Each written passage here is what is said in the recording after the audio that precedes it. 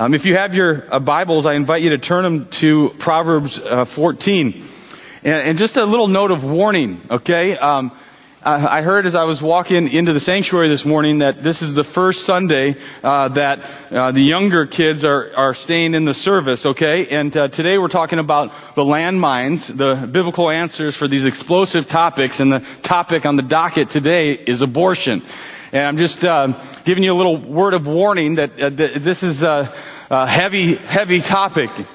And it's probably not one that I would choose to pick to preach when I come back to the church that we were sent from to plant another campus. I'd like to come back with an easier text that I can make a lot of jokes about, and we can have some fun, and that's not the kind of message that this is today. So I just want to give you a little bit of a warning. I'm not going to be showing pictures or it's not going to be very bad descriptions. My daughter has listened to this message. She's 9 years old, and so I think it's going to be fine. But I just want to give you a heads up, and if you walk out of here, I understand that's fine. But this is going to be a serious message.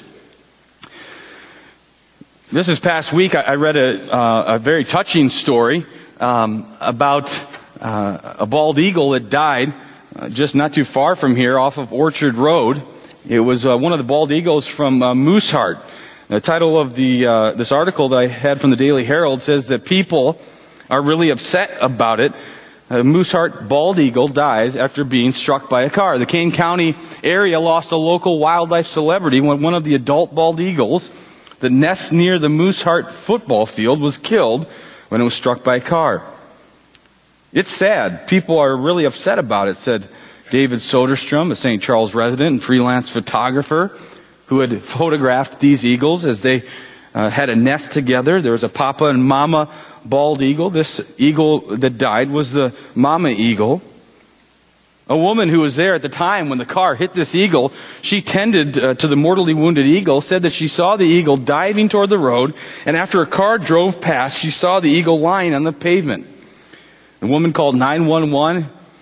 She used her car to block off traffic until help arrived, but when they got there, it was too late. The eagle had died. U.S. Fish and Wildlife had the eagle's body sent to a repository in Colorado, where Native Americans may petition for some of the eagle's feathers to use in some religious ceremonies.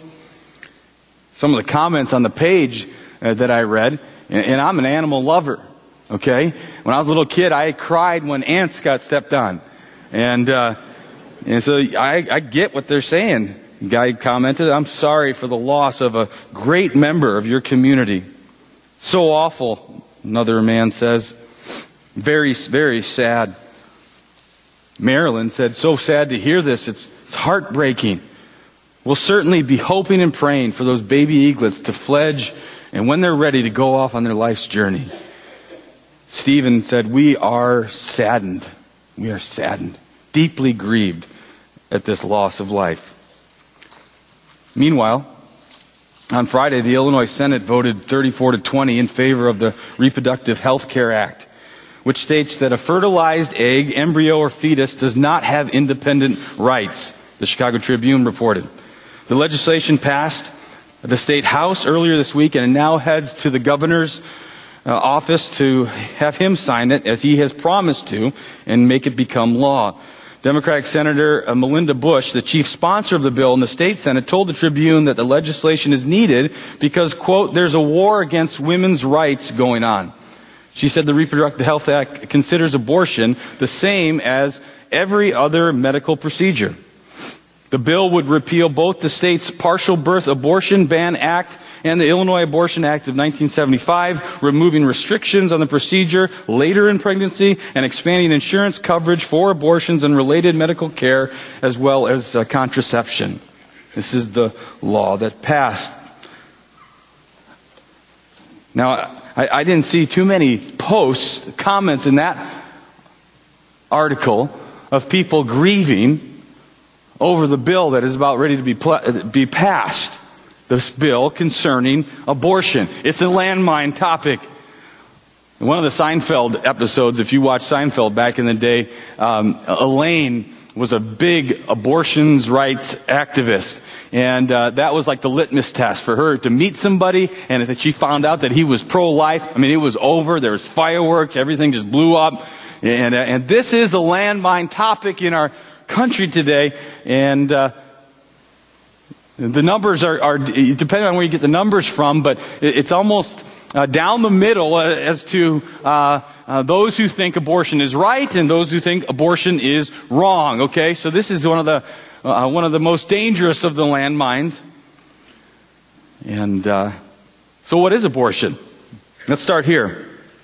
Abortion is the deliberate termination of a human pregnancy. That's a safe definition. It doesn't touch the landmine. It doesn't deal with the elephant in the room. I don't use any controversial terms in saying that, but it is the deliberate termination of a human pregnancy. Everybody would agree with that. And there's 4 types of people who are listening to this message, either here today or online or listening down the road years to come. First, those people who would say that it's wrong. And I would guess that it's most of you folks in here in the building this morning. It's the majority here. And this message will help you, but it will also challenge you. So I'm warning you that it's going to be a challenge, as it already has been to me.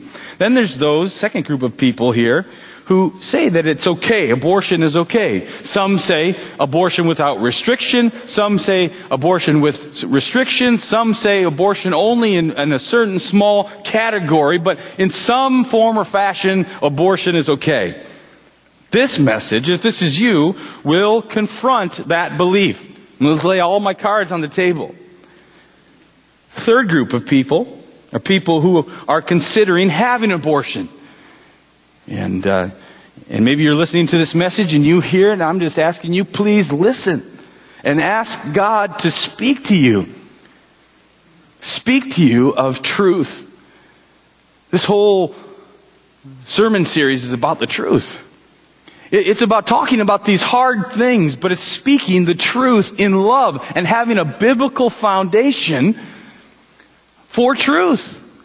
And to believe that there is such a thing as objective truth. It's not just subjective truth. If you think it's right, or if you think it's right, then it's right for you. No, there is such a thing as something that is right objectively, and it's found in the person of God. And we study His Word, and we make these calls on hard topics. And so those 3 groups, those who say it's wrong, those who think it's okay, those who are considering having an abortion, and the 4th group of people are people who have had an abortion. And this message contains, as all messages should, good Bible preaching, the gospel of Jesus Christ, and this is great news for you. So listen, believe, and receive the blessing of the gospel. And so you see in your sermon notes, we're going to be looking at a lot of different scriptures this morning, and we're going to be asking 7 questions. We've already been answering the first one. Should people care about it? It's something that we know we already should care about it. And we're going to be looking at different passages, but the one that I asked you to turn to already kind of sums up the whole abortion debate in my mind. Okay? See if you can agree. Proverbs 14, you there? Verse 12. There is a way that seems right to a man, but in the end, that way leads to death. There is a way that seems right to a man, but in the end, it leads to death. In our world today, there are 56 million abortions a year. That's 126,000 a day. In the U.S., that number is sitting at 2,400 abortions a day, about 2 abortions a minute. How did we get here? Why should you care about it? Well, our world has a long history of infanticide. Did you know that?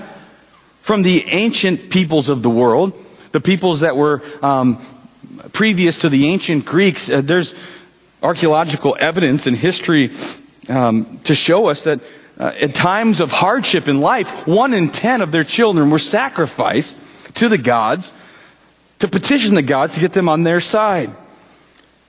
Carthage was known as the zenith of sacrificial system that would kill and harm infants and children.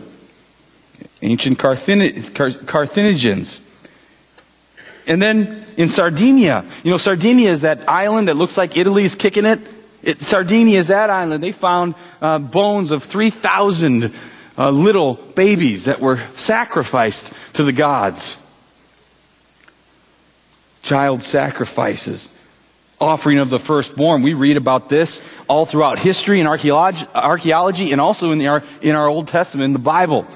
In the Old Testament times, in the Bible times, in the times that we read about, the Egyptians, the Phoenicians, the Canaanites, the Moabites, the Sepharvites, all practiced some form of child sacrifice and of offering their firstborn.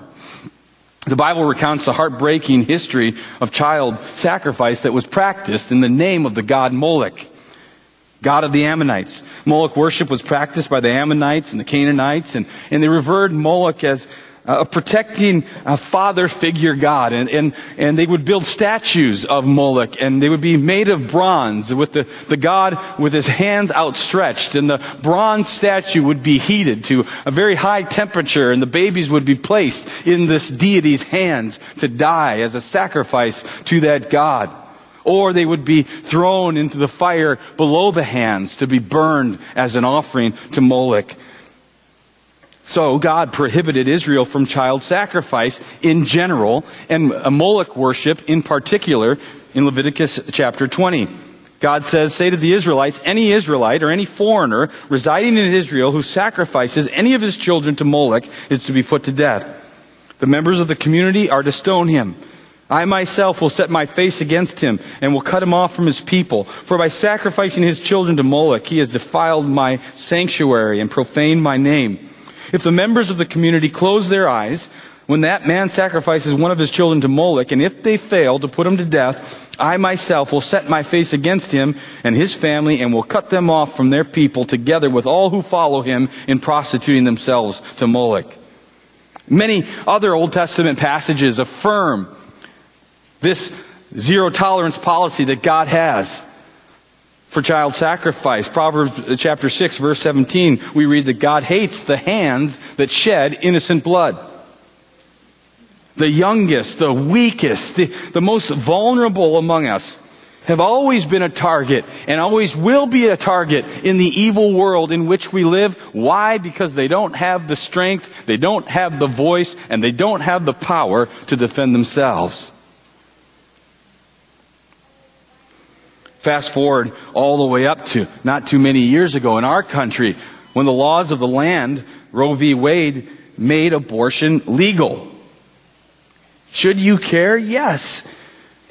Thousands upon thousands of babies are aborted. And you should care. Now, what are the reasons what are the reasons people give for these abortions?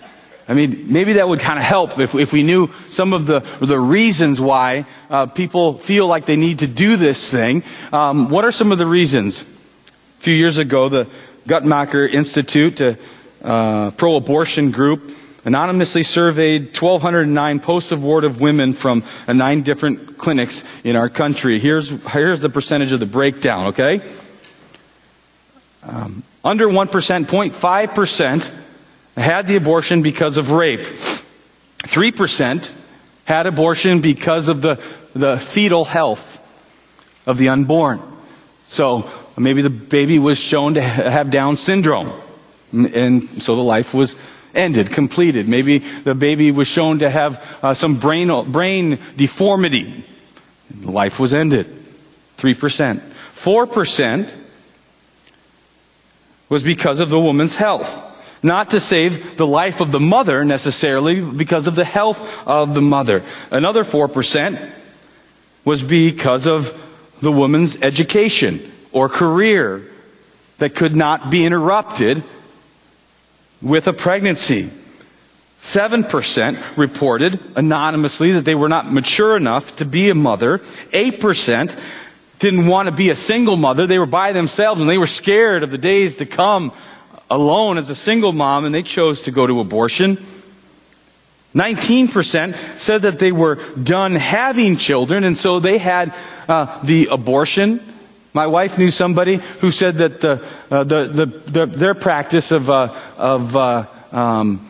child rearing, I can't even remember the name of birth control. Thank you. Wow. Their form of birth control was abortion. And if they made a mistake, they just go have an abortion. 19% that were surveyed said essentially the same thing. 23% said that they couldn't afford a baby, and 25% said just in general they weren't ready for a baby.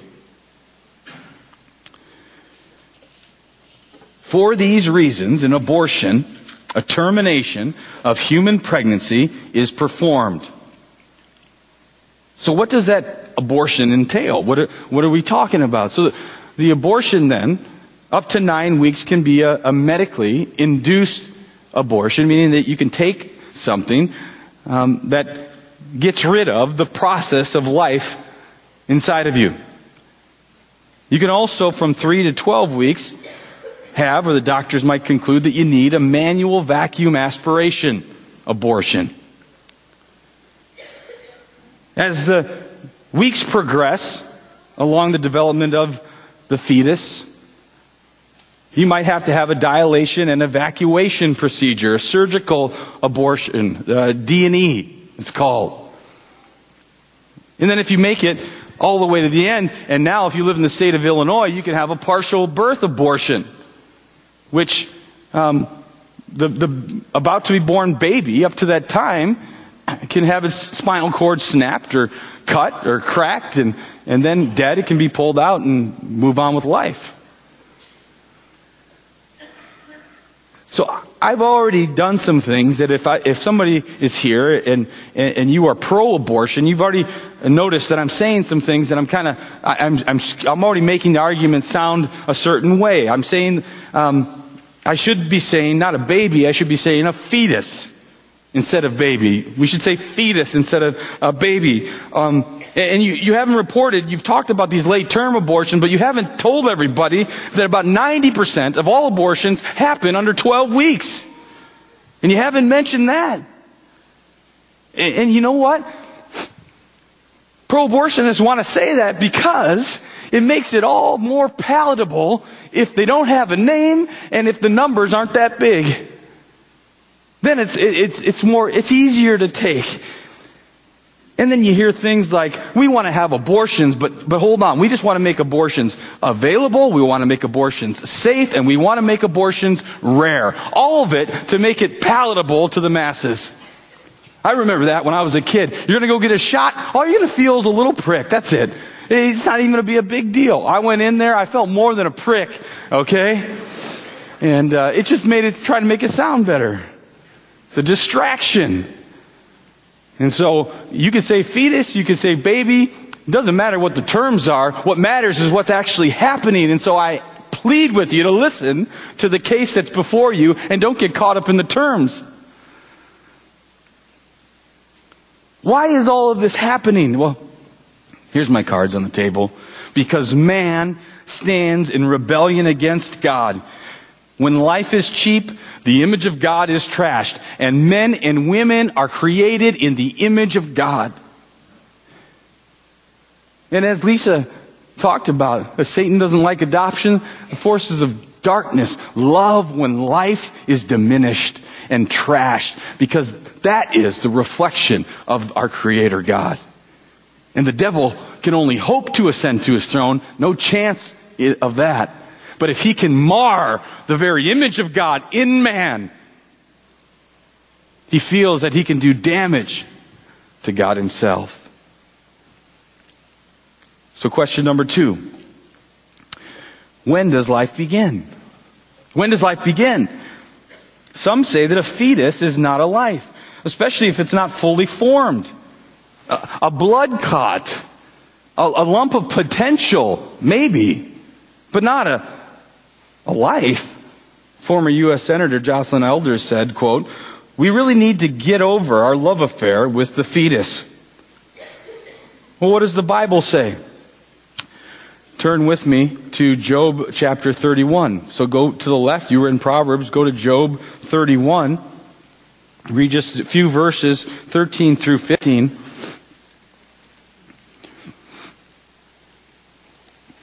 Job is speaking. He's making an appeal to the Lord. Job 31, verse 13. If I have rejected the cause of my manservant or my maidservant when they brought a complaint against me, what then shall I do when God rises up? When he makes inquiry, what shall I answer him? Did not he who made me in the womb make him? And did not one fashion us in the womb? Job's saying, if I don't listen to my servants, my manservant, my maidservant, if I don't listen to them when they have a complaint, why wouldn't I? Didn't the same God fashion them in the womb like they fashioned me? Don't we have one creator? This is pro-life, and it's pro-life for all races and all ethnicities and male and female. Didn't God make us all? And then in Psalm 139, probably the most famous verses when you talk about this topic, Psalm 139, 14 through 16. I praise you, for I am fearfully and wonderfully made. Wonderful are your works. My soul knows it very well. My frame was not hidden from you when I was being made in secret, intricately woven in the depths of the earth. Your eyes saw my unformed substance.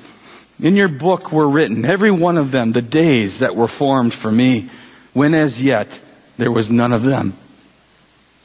Precious life that is worth something because God has created it.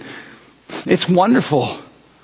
And it begins at conception, in the coming together of the sperm and the egg, and the cells begin to divide, and all that is needed in that environment is safety and nutrition for a baby to be born. So the moment of birth, then, I would argue, biblically speaking, is the moment that God begins to form it. In the unformed, the psalmist says. Job says the same thing as well. So the moment of birth, your birthday, is not the line of demarcation in the question of when life begins. And so many of the arguments take that line, the date of birth, as when life begins, when somebody becomes a person, when somebody is viable. Now, why wouldn't we use other markers to determine when life begins? Why have we used that day of birth as the line of demarcation? Especially now, because medical science and fetal medicine has grown so much that the babies are viable much earlier than in 9 months.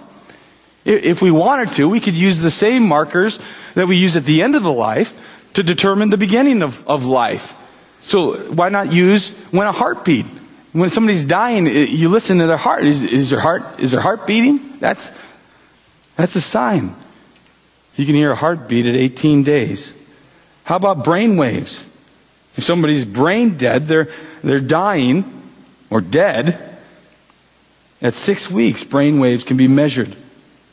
A little baby. Now, some states are doing this right now. They're making the abortion laws much more difficult, praise God. They're responding to this. That you could just use those markers and eradicate so much of the abortion world. Viability, when a baby can live outside of the womb, makes it harder for the pro-abortionist to claim that a fetus is not a human life. And some of you even remember a photographer that captured, and I don't have the picture, sorry, but the photograph, and you can Google it, pictured the hand of a 20-week-old baby grasping out the surgeon's finger who was operating to save his life. So if the fetus is born, or if the fetus is formed, it also makes it much more harder to deny that there is life, doesn't it? Joe Rogan, podcaster, former Fear Factor host, comedian. He talks about this idea of it being harder to kill a baby because you can see it formed. He says it this way, in his crass way. It makes it harder to kill. Let me see. You have to look. It makes it harder to kill them when you have to look at the little expletives' faces when you kill them. Now, he actually, I would say, is more pro-life than not. He was making the point, that, in a very crass one, that when you see somebody's face, it's hard to say it's okay to kill them. Here's our situation in our country today, okay? I'm a simple person. I need a simple way to think about this. Woman A and woman B. Woman A gets pregnant. Woman B gets pregnant the exact same day. Woman A, at 6 months, goes into delivery, and she has her baby, and the baby is living. Praise God. Woman B is still pregnant. 10 days later, both women decide that they want to kill their baby. Woman A cannot because the baby is born. Woman B can because the baby has not been born. Does that make any logical sense to anybody? Because the baby's not here, it's here? It's because it's harder to do when you can see their face. Life is not defined by viability. Life is not defined by formation. Life begins at conception. Number 3, who is responsible for life and death? Who's responsible for it? Now, this is the second big question. If we can establish that it is life, then we have to ask the second question, well, who is responsible for it? Another debate in our country today is euthanasia. It's the same topic, it's just on the other side of the coin. The taking of human life at the end of life. The states that allow currently are California, Colorado, Oregon, Vermont, New Jersey, and starting this summer, Hawaii and Washington will also make it legal to take your life at the end of it. There's not a lot of light times in a message like this. This was a funny time, though. It was the saddest point of my life up to that point, when the first time that somebody close to me died, and that was my grandfather, my Grandpa Lombardo. And he was a funny guy. He was off the boat from Sicily, and he came here to America, and he was just hilarious. He made all these jokes, and he walked into the hospital. He ended up dying 6 days later, and this was in the hospital, and we're all talking to him and everything like that. And how you feeling, Grandpa? One time, everything was all quiet. How you feeling, Grandpa? And he just looked around at everybody. He said, "Call Kevorkian," he said. And we all laughed. You had to know my grandpa. But Kevorkian was the death doctor. How many people remember Jack Kevorkian? He was the guy that, so my grandpa was saying he didn't really want me to call Kevorkian. He was just saying he felt terrible and he knew the time was up. Let's get me out of here. I'm ready to go to heaven. That's what his plan was. I like that plan. But it was funny. But can Kevorkian make the call? Is he responsible for life and death? Can we ourselves make the call for life or death? In 1 Samuel chapter 2, verse 6, we read, "The Lord brings death and makes alive. He brings down to the grave and raises up." In Exodus 20, verse 13, in what we call the Ten Commandments, we read that thou shalt not murder. And how did you memorize it when you learned it as a little kid? The Ten Commandments. Thou shalt not kill. You can't kill. Thou shalt not murder. Life is not our call. Since the birth of our country, we have recognized that life, liberty, pursuit of happiness, this is endowed to us by our Creator God. But we live in a culture of death, of sin, of rebellion. Margaret Sanger, who's a founder of the American movement of birth control in the United States and Planned Parenthood, she said this, quote, "The most merciful thing that a family does to one of its infant members is to kill it." Then compare that to Mother Teresa. The two different cultures of life and death. She said, "These concerns for orphan children in India and elsewhere in the world are very good. But often these same people are not concerned with the millions that are killed by the deliberate decision of their own mothers. And this is what is the greatest destroyer of peace today, abortion. For the pregnant women who don't want their children, give them to me." Can you see the difference? Can you see the difference between a culture of life and a culture of death? But Pastor Steve, what about severe disability? Don't we have a responsibility?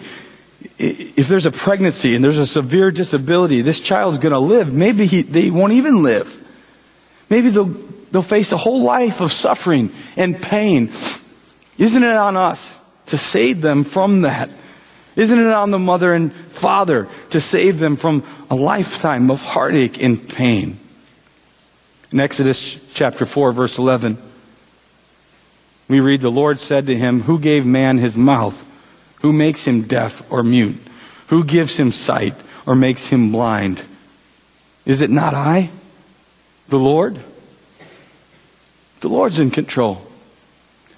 The Lord's sovereignly in control of all that happens. The Lord's not caught off guard by a disability. The Lord's not caught off guard by a problem pregnancy. The Lord's not caught surprised and unawares at the hardships that we deal with in life. He gives us the strength, and He allows everything that we go through. Some of the most dedicated Christian families are the ones who have gone through the most severe hurt and pain. So we don't even have the right to end life in those cases. Well, what about rape and incest? In that survey that was done with over the 1,900 women, 0.5% of 1%, it was because of that. So what about those instances? I mean, that's a tough question. 1% of all abortions in our country are because of rape or incest. Now, don't we have the responsibility to stop that life? Just think of being born and growing up knowing that your dad was a rapist. It's terrible. But Deuteronomy chapter 24, I love God's word. It says, fathers shall not be put to death for their children, nor children put to death for their fathers. Each is to die for his own sin. We're not going to hold the children responsible for the sin of their parents and take their life. There's a couple that just in April have made this plea. With all of the talk now again of abortion and all of the talk surrounding it, this couple has made a plea on social media for abortion. They said this, if anyone out there reads this and is considering an abortion, I will take your baby. My wife and I will gladly take all your babies. I'm completely serious. If you're pregnant and you don't want your child, we will. It's not a fetus. It's a blessing. Life matters.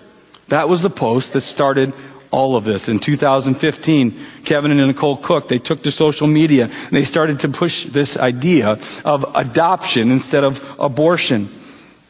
They wrote, don't abort your baby. We will adopt. Please contact us if you'd be open to adoption as an option. Hashtag adoption is life.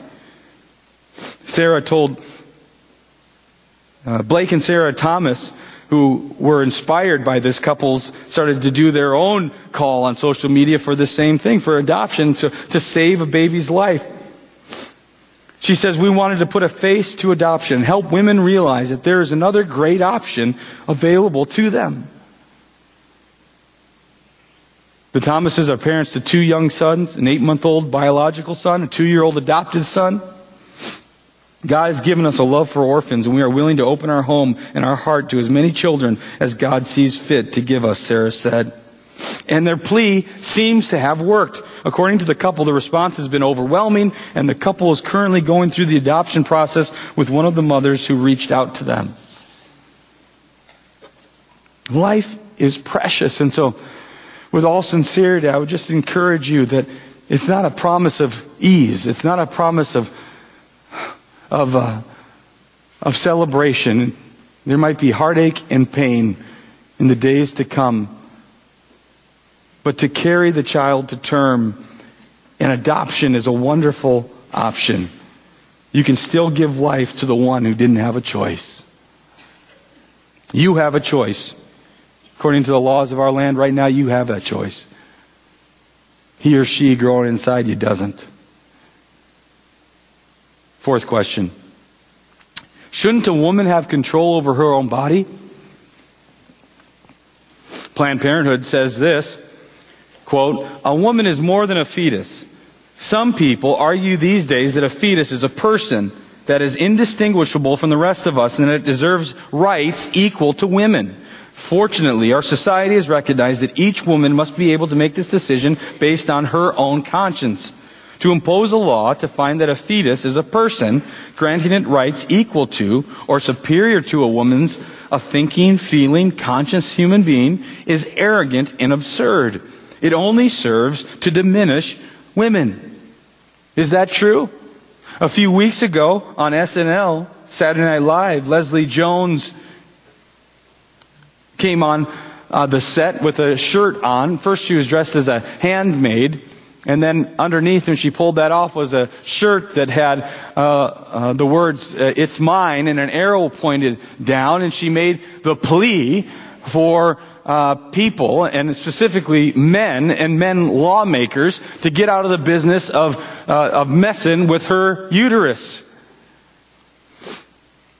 Does this diminish women to have a belief that the life growing inside of a woman is distinct?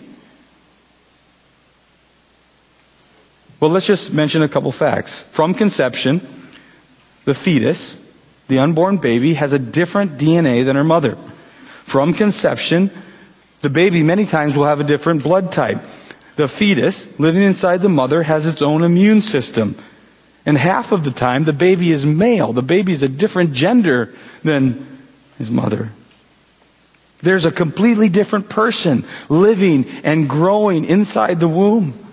But some people say it can't survive on its own. It can't survive outside of the womb. Why would we force someone to take care of that dependent? It's not our call on that. It's the woman's body.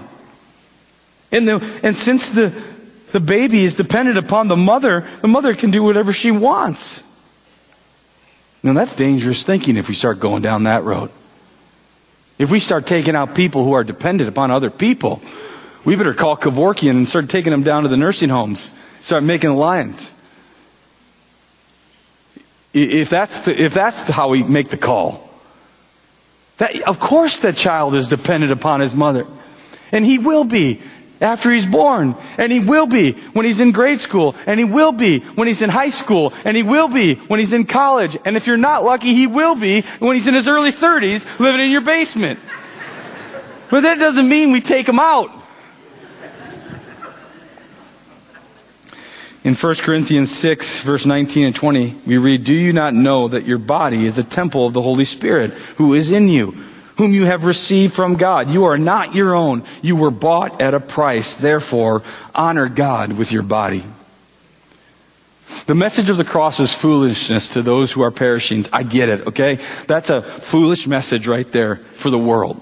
But that's the message of Christianity. When you come to follow Jesus Christ and you trust in Him and you believe in Him and you receive Him as your Savior, you're saying you're not the owner any longer of your life, including your body. And there's some things that I do and some things that I don't do, not because I necessarily want to or don't want to. It's because Christ lives in me. Galatians chapter 2 verse 20 says, "I have been crucified with Christ. Therefore I no longer live. Jesus Christ now lives in me." Your body is not your own. You were bought with a price. And if you have a little one growing inside you, he's a gift. She's a gift from the Lord. Psalm 127 verse 3, we read, "Sons are a heritage from the Lord. Children are a reward from Him." Number 6, will God forgive someone who has an abortion? Will God forgive someone who has an abortion? The quick answer is, come on now. God's people, we got to be grace-filled, right? Because we're all there too. Jesus said in Matthew chapter 5, if you hate your brother, you're guilty of murder. If you say raka, if you say he's a fool, you're guilty of murder. So we're all in the same boat. We're just at different places on the boat, and that boat's going down. And so we better all reach to the Master and to the Savior together, that there is forgiveness at the foot of the cross, that Jesus Christ died for the sin of abortion. The gospel can be lost in all the debates and in all the protests and all the picketing. Protesting is great and it's good, but if it's not connected with the ministry of saving souls, we're going to miss our whole calling. John chapter 3, verse 16 and 17, we all know verse 16. For God so loved the world that He gave His one and only Son, that whosoever believes in Him should not perish but have everlasting life. Verse 17, but God did not send His Son into the world to condemn the world, but that the world through Him might be saved. Jesus didn't come to condemn you if you've had an abortion. He came to save you if you had one. And He's going to deliver you by His own blood on the cross. See, that's the great exchange. Jesus came and He died for us. He died for our sin. He died to take the punishment that we deserve. He took it all. And if you would believe Him and receive Him today as your Lord and Savior, you could have all of your sin forgiven. The sin in the past, the sin in the present, the sin yet to come. That's how good and gracious and loving our Heavenly Father is. And so yes, there's forgiveness. Yes, there's restoration. Yes, there's healing. Yes, yes, yes. Maybe you need to hear Jesus say today, I don't condemn you. In John chapter 8, there was a woman who was caught in adultery that was brought to Jesus, and they were all ready to stone her. All the men were around, ready to stone her. And they came to Jesus, they're trying to trick him. They said, the law of Moses says that we should stone her. What do you say, Jesus? And Jesus said, what did Jesus say? Yeah, let him who is without sin, let him cast the first stone. And they all kind of looked at each other. And they all looked around. And then the text says from the oldest down to the youngest, they began to drop their rocks and walk away. See, the older you are, the more wise you are, and you know that you're not always right. And it gets to the younger ones who still, they're right all the time. I know everything here. And they're the last ones that got the rock. And then they see, oh no, I don't have it figured out. And this man, Jesus, does. And they left. And Jesus said to that woman, they're all gone, He says, is there anybody left here to condemn you? Neither do I condemn you. Go and sin no more. That's the Savior we worship. That's why we come together and sing and rejoice. Yes, I'm going to talk hard about abortion because it's a sin. It's the culture of death and the devil and evil. But I'm going to sing my heart out when it comes to the grace of Jesus Christ that saved me from death and can save you from death as well. And there is forgiveness. And this is the last one, number 7. Who will speak for the unborn? Who will speak? Proverbs chapter 31, verse 8 and 9. Proverbs 31, look at the time. I've never gone this long ever. Proverbs 31, verse 8 and 9. Open your mouth for the mute, for the rights of all who are destitute. Open your mouth, judge righteously, defend the rights of the poor and the needy. Open your mouth. Know the facts about life, the facts that we've talked about today. Know the truth of God's Word. Don't be intimidated by culture. Don't be intimidated by people who say that they're progressive and you're old-fashioned and you're backwoods. Don't be pressured by Saturday Night Live. That show stinks anyway. Don't be listening to culture. Okay? You stand for life and you stand strong for life because you're speaking for the ones who might have a voice if they could be heard. And so speak up. But be sensitive to the situation. I know a girl who had an abortion in high school. And in the town where she lived, the church, one of the churches in town, every Life Sunday, they would put all the crosses out in the churchyard. And back in this day, there were 4,000 abortions a day in our country. And so there'd be 4,000 crosses out in the churchyard. And she would drive by that church during that week and see all those crosses, and she would just weep. And she'd just think how I'm not good. She's right about that. But I'm not accepted by God or by any of those Christians. I'm without hope. And she was in darkness, and she was in disarray over her sin and over herself. And so you're not going to go to this young lady and you're not going to hammer her with the truth. Okay? You're not going to take out these things and you're going to say, you're not going to deliver her the law. You're going to deliver her the gospel. We got to have some wisdom in how we talk to people, church. She needs to hear the message of love and forgiveness. But for the bombastic, for the Margaret Sangers of the world, we need to speak the truth and we need to expose the lies of this death movement. Human life is being slaughtered and discarded by the minute. How many have died since I started preaching this morning? And how many of us can't only think about how fast to get to lunch right now when little babies are being dismembered and thrown out in the garbage like trash? God forgive us for being a people who won't open our mouths for those who can't speak. So here's our end application. What can I do? Because that's maybe what you're asking. What can I do? So let me give you 3 things real quick, okay? 3 things that you can do. Number 1, be convinced of the truth. We talked about this morning. Life begins at a conception. Life is precious. Only God has the authority to give and to take life. Be convinced of that. Study up on that. Let's have a conversation about that. That's number 1. Number 2, don't give the world or people reasons to criticize you in your stand for life. Here's what I mean. Care for all life.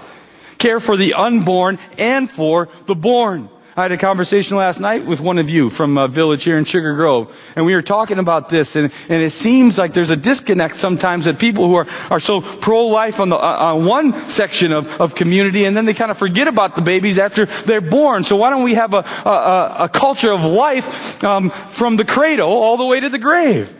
And before cradle, how about, let's say from conception to the casket. I like that better. From a culture of life, from conception to the casket, we're going to care for all life. Don't give the world a place to criticize. One of the biggest criticisms I've seen in all my research for this message, and all the articles, and all of the programs I've watched, and all of the interviews, and one particular that really stuck out at me, but it summed up almost all of them. This guy in a rant and a rave, he said, how many of these Christians, how many of these people are pro-life, are ever come alongside the unwed mother? How many of them are doing any of the work? How many are out there, they're sitting there holding their signs and preaching, they're holier than thou, and he's just going off on us. And I started to say, I know a lot of people that are rolling up their sleeves and doing the work. And we just heard from one, Lisa O'Brien, as well. I know plenty of them. But maybe he's got a point there. Maybe we're so quick to speak, but we're slow to move and we're slow to act. So let's not give the world or people reasons to criticize us. But 3, get involved. I know you have a life group here at this campus. We just started one at Plano too. We're copying you. By the way, we copy everything you do here at Sugar Grove. I'm not kidding. We copy every single thing. Because I love you guys and you guys are doing it right. So join the Life Matters team. Well, like 45 of you already have joined it and brainstorm on ways how we can speak for life and act for life. Write your representatives, email them, connect with them on social media. Let your voice be heard. We got a strong voice, Christians. Volunteer at PIC, Pregnancy Information Center. Find other ways to help. Go talk to Michelle Gherkin if you want to talk to her. I bet you she can tell you some ways you can be involved in life. Get involved. Adopt. You want to go all the way, man? Adopt. Oh boy, that's hard. But you can do it, right, Lisa? You can. Let's pray. Lord, thank you for this day today. We praise your name. Forgive us for apathy. Charge us today by the power of your Holy Spirit to live for you and to speak for those who can't speak, from conception to the casket. We pray in Jesus' name. Amen.